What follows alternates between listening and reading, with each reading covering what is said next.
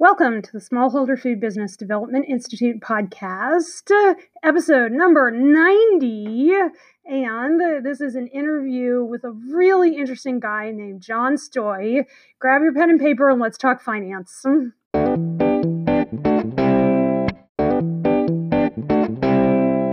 Welcome to the Smallholder Food Development Institute podcast, where we serve up truth so that you can build the profitable, sustainable food business you've always dreamed of. Now here's your host, Dr. Michelle Pfannenstiel.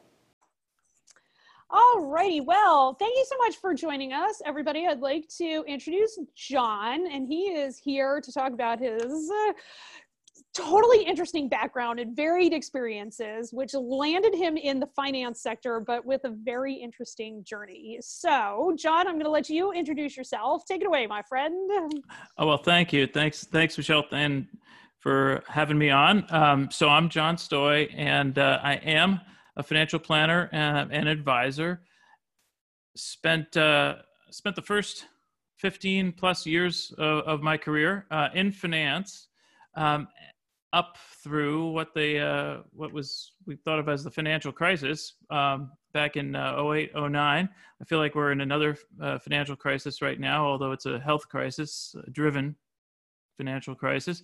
But after the financial crisis put a couple of my financial businesses out of business, I got tired of basically other people affecting how my business went, be it the government or people in the financial world doing things that frankly they should not have been doing, things like that. And so I did a complete 180.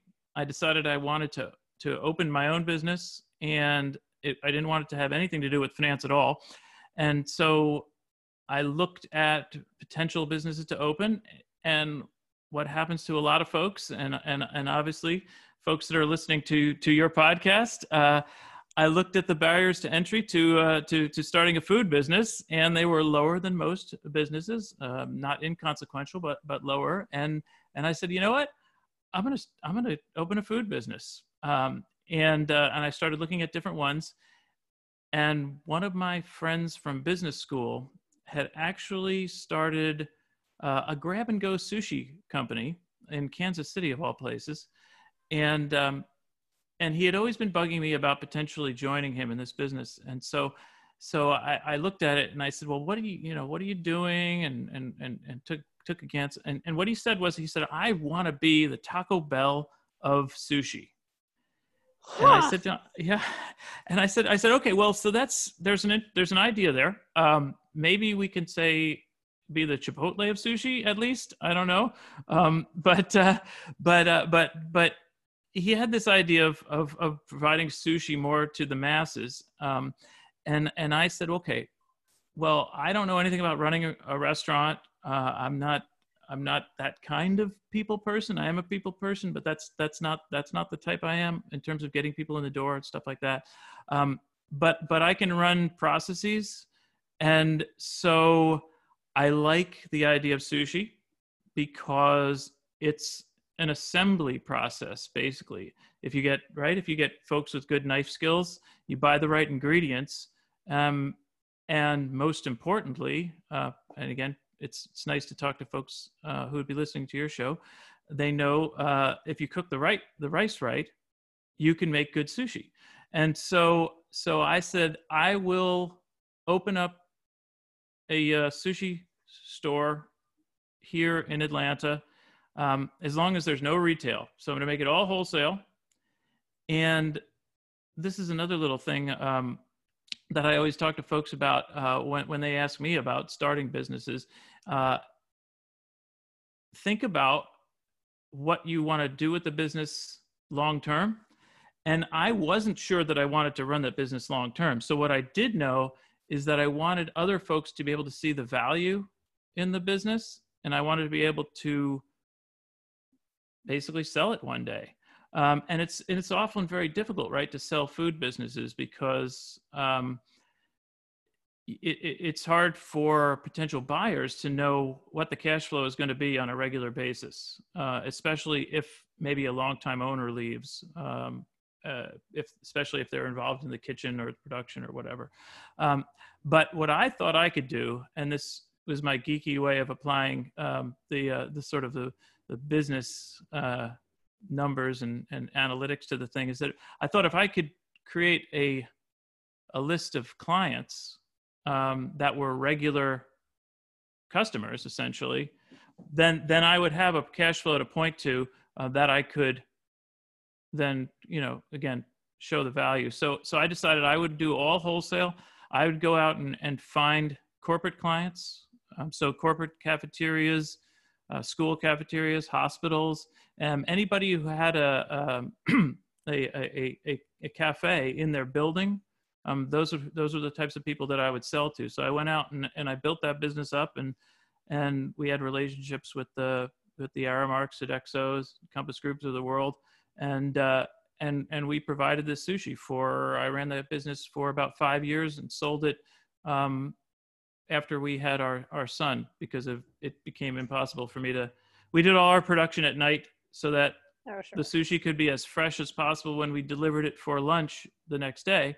So, after the umpteenth call at 1:30 in the morning, saying, "Boss, we ran out of avocados," and I had to, leave and go to Restaurant Depot or wherever to get whatever they needed. My wife said, "We need to do something about this." And again, luckily, although the foundation, I feel like I laid the foundation, but it's always luck when you get to sell something like a business. Luckily, I was able to sell it and take a few years off to help raise my son. That's amazing. But I also, you say luck, but when I am working with my clients, one of the first things, like they come on and we do a consult call and they're like, "Dr. Pfannenstiel, I have dreams of, being the sushi king of Detroit or whatever." And I say, "Okay, no, that's great. Talk to me about where you're going to be in 5 years. Talk to me, what results are you trying to create? And what is your exit strategy that you have to think about now?" And it sounds like you really did think about your exit strategy from the very beginning.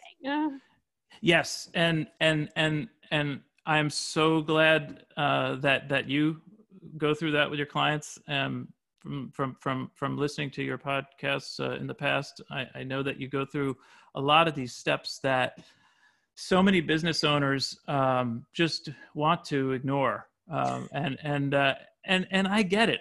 I had a partner in this business for a while. He in the food business, that is, and I would try to get him to focus on food costs. Look at waste, try to figure out, what was going on here, there, and everywhere. And he would constantly tell me he didn't have enough time to do it. He didn't want to do that. He didn't want to go through the process flow and figure out what was breaking down. But he was genuinely working 18 hours sometimes a day, just on all the wrong things. And that's what I think. Well, I may have heard you say this, but people they'll do work to feel like they're working, but they're not doing the right work. And so I hope that I did that, and I hope that I communicate that to folks myself now in a slightly different way when I talk to them about their financial worlds. But yeah, I mean, I had a binder for everything. And when inspectors came in and they'd go into my office or my GM's office, and they'd ask for, you name it, and we could just go right to the bookcase, and there was a binder labeled, incoming ingredients, or right, for all our logs were there, all the reasons as to why we were tracking stuff was there. That just made everything so much easier, and also it was there for a potential purchaser as well. They had a stack of papers that they could go through, and they could see how the business was run, and they could see how they could run the business the day after I left the building. That's super important to think about, because I do audits for people who go in and buy businesses like yours, and I do what I call them food safety due diligence audits. And I walk in there, and the question is, I've done them for like private equity, and it's family run businesses, legacy family run businesses. And it's like, okay, we buy out the family members, and the institutional knowledge goes away. What's left? Where is what's left? Who can translate, sometimes literally translate it back into English? But where is that institutional repository of knowledge? And is it followable? Is it repeatable, if not scalable? Because that's where the value is. Yeah. Oh, it's amazing. And that's the thing. I mean, I tell folks who aren't familiar with small and even medium-sized businesses and how they're run, not only in this country but across the world, that most of them really are run. Doesn't matter what the revenue is. A lot of them are run mom and pop style, and like you say, if that person who is running the business on a day-to-day basis, walks out the door or gets hit by a bus or whatever, there's a good chance that no one's going to really know how to do it the next day. Right. And so being able to provide that to a potential buyer is invaluable. I think, we write our HACCP plan so that if the person who knows the most about the HACCP plan has a heart attack on the floor, the food remains safe. Yeah. Because that's literally the most likely thing that's going to happen. Unfortunately, not all that likely. So that's really, really, really interesting. So now let's bring this up to the current day in talking about how people are like right now. So of course the restaurant industry has, I don't even know how to describe it. It has completely gone off the rails. If fine dining restaurants just kind of don't exist right now.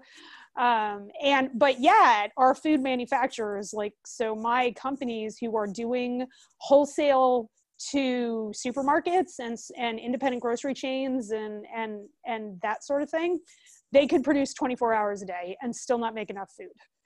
So talk to us, what do you bring your financial experience and paint us a picture of where you see where we are now and what your thoughts are about it. Mm-hmm. Well, so we're in a situation essentially that you hope never happens, and you hope never happens for too long of a period, right? But the parallels between small to medium-sized businesses, in this case, restaurants, food businesses, and personal financial worlds, if you want to call it that, I don't think they've ever been more synced up, which is you've run into a situation basically where you've been laid off or fired, but either way, through no fault of your own, your income is now curtailed, perhaps by 100%. But you still have some fixed costs, right? You may be responsible for some wages still. You may still be responsible for your lease, all those kinds of things. You may have spoilage in your, in your walk-ins. Just like in your house, you're still responsible for your mortgage payment. You've still got to feed your family. You may have, you may still have school bills that are coming in for kids that aren't going to school. So and you have to figure out how to get from here to wherever the other side is. And the uncertainty is obviously not knowing when that other side is coming. And then you have to figure out when you do get there, what does everything look like? What's your life going to look like? What's your business going to look like, right? Could it look the same? I mean, maybe, probably not. And so the first thing that I always tell folks when I work with them on their personal finance basis is, it sounds so basic, and you can the internet, people will shout at you from the internet about this. about creating for yourself an emergency fund. Mm-hmm. Well, you need that personally, right? Because obviously you don't want to be in a situation where if you lose your job, it becomes difficult to pay the rent or feed yourself the next month. It's the same thing, with a business, right? Businesses don't fail usually because of bad ideas. They fail because of lack of working capital. Right. And so I feel a little, I don't say guilty saying that, because I know how difficult it can be, again, both on a personal basis and on a business basis, to take funds and set them aside and pretend they don't exist, because we have so many demands on what little funds do come in. Even if you have a higher revenue business, low, high, doesn't matter, right? You have demands on that revenue, and as an owner, one of those demands is maybe even paying yourself, right? And so it's hard, and it has to be, obviously, but it's hard to say, okay, well, we had a good month. I haven't made as much so far this year as I wanted to. I was gonna put X dollars in the emergency fund, but instead let's go for a vacation or something like that, right? It's so tempting to do those things. And so I think, for me, when I work with folks, it's doing the blocking and tackling of finance first. That's the most important. And if you can do that, then it takes away a level of stress that you don't realize. Then you can, if you know for a fact that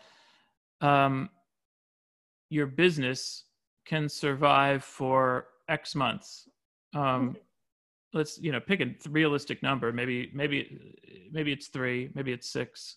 But if you can survive without revenue, granted you can't have all your employees sitting around doing nothing, but with adjustments to the payroll, etc., you can survive. Then you can think about what to do next. What can you do in between while you've got time, right? Whenever we had Christmas break, because we had so many school clients, we did, floor to ceiling cleaning and unbelievable things that you wished you could do every day, but you can't, right? But so we planned for these things, right? Same thing with your business. You might be able to do certain things during this period that you wouldn't when you're busy with the day-to-day operations. But if you don't have that emergency fund, and if you don't know how you're going to pay next month's make next month's lease payment, then that level of stress is going to basically wipe out your sort of whole mindset and your availability mentally to think about the future, other than getting from here till tomorrow. Right. And I think that, we talk when I'm working with my clients, I always talk about managing your mind. And I think, when you can manage your mind, you can do an awful lot. And it is the first of the 6 assets that I talk about in a business.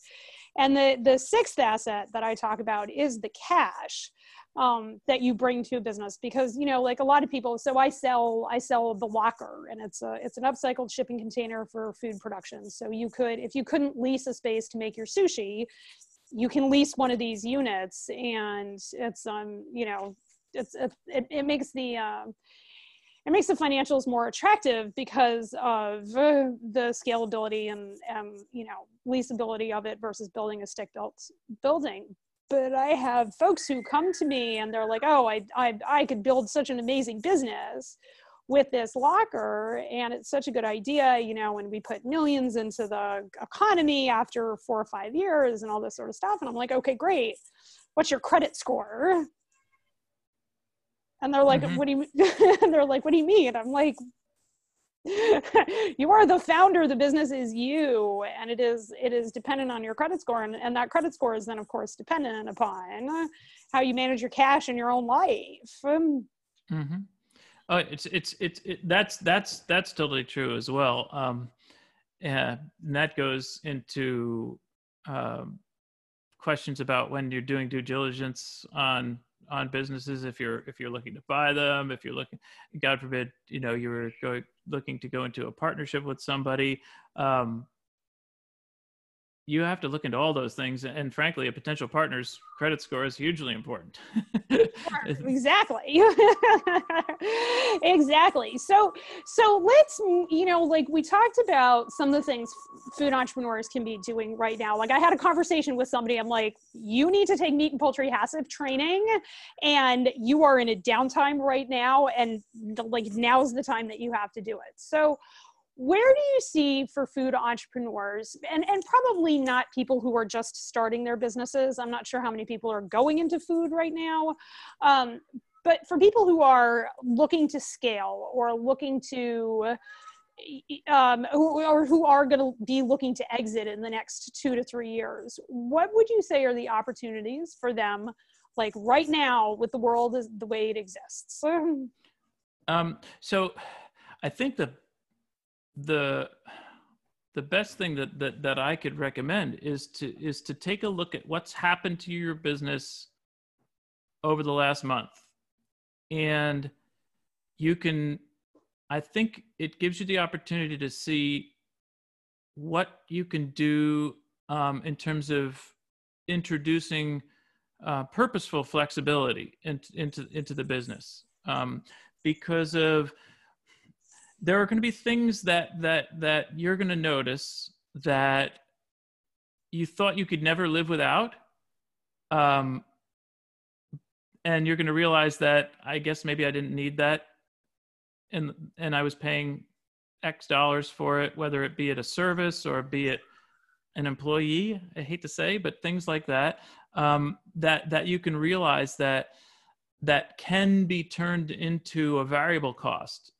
So if you can shift things out of your fixed costs into your variable costs, and when you are forced by an uncontrollable event to do this, your mind focuses a little better than maybe it would be if, say, you hired a consultant and they came to you and they said the exact same thing that I just said. They said, it'd be great if you would do this. You've got your fixed costs are this, and why is this under the fixed cost column? Seems like it could be variable. No, I couldn't do that. Well, you may be discovering that you can do something like that. So I would look for opportunities to make the business scalable in a positive way, as well as if in a semi-negative way, if you're forced to do something like what's been going on because of the pandemic. I had a conversation with somebody, and they were talking to me about being prepared for business, essentially business growth. And I said, I think I feel like I have my processes in place, and they said, well, okay, well, let me ask you this question. What if you got 10 calls tomorrow for 10 new clients? How would you go about onboarding those clients and all that kind of stuff? And it made me think. So it's sort of the same thing, right? You need to realize that we don't know what the world is going to look like, again, on the other side of the pandemic, but it's going to come back. Only thing we know is it's going to be slightly different, maybe more than slightly different. So how can you prepare yourself for those eventualities? And I think we can all figure out the fat middle of the curve. It's trying to think about the tails. That's the most important thing. What if it is not anywhere near as good as they thought, or what if this is actually super good for my business? Can I actually handle it? Right. Mm-hmm. Right. And I think I definitely have clients who are figuring that question out right now as well. And so that's all really good information. So what do you have any resources or anything that you would recommend for people, books that you've read or other things that that have really helped you on your journey? Yeah, sure. So obviously, the internet is a great place. It can be a scary place. We all know, right? But there's a lot more information out there. And I want to call it on the financial side because of, obviously, as a financial planner and an advisor, it's what I point people to nowadays. But I also do think, as I was sort of alluding to before, is that, if you're a business owner and you don't have your personal financial world in some semblance of organization, then you're going to have a hard time with your business as well, because of they overlap so much. And so, there's a great product I talked about, and I don't get any sort of a plug for this, but I talked about having all the binders, in my office at the sushi store, and having everything organized. There's a great product called the emergency binder, and a woman came up with this, and she basically spent years putting together all of the things that you need in your financial world, so that if you were you don't even have to be hit by a bus and killed, but if you were put into a situation where you could not help your family, you could just be stuck overseas. It doesn't have to be an awful thing, but that they know where to go to get this thing, and it will give them all the instructions as to what to do. Because in families, right, there's zero. It doesn't matter. I'll say there's zero connection between or statistics as to whether it's not always the man, the woman, or one partner or another is going to be the one that handles most of the financial aspects of that life together. And so you want to make sure that the rest of the family, can get by if that other person, the one that handles it, isn't around. Yeah, no, that makes a ton of sense, and that is, I think, true of businesses as well. They definitely have to have. We call it business continuity planning. Yeah, and you know what? That's exactly what it is. It's a financial life continuity plan. Okay. Right. So it's and because of and that's the beauty of what she's done. She's put something together that leads you through the whole path. And I can give you the information. You can put it in the show notes. But okay, it's all right. Well, that would be excellent. So I think then there on that we're gonna draw the interview to a close. Let my listeners hear about. Tell us how to find you if they want to get some more information. Sure. So the easiest way to find me, I'll give you two opportunities. You can learn more about me if for some crazy reason you want to. I'm all over the internet. My handle tends to be it's STOJBOJ, and it's actually pronounced Stoyboy because my name is weirdly pronounced and weirdly spelled. STOJ is pronounced Stoy. So STOJBOJ on all these different platforms like Facebook and Twitter and Instagram and all that. Or you can go learn more about my financial services company. It's Verbatim Financial, and it spelled as it sounds, verbatimfinancial.com.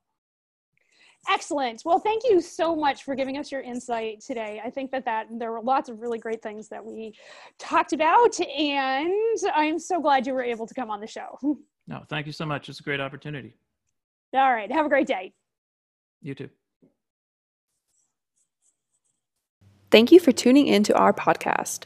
Be sure to join us in the Proving Box, a private Facebook page for food producers filled with valuable information and technical tips. Grow your business by learning from people just like you, all under the guidance of a food safety expert.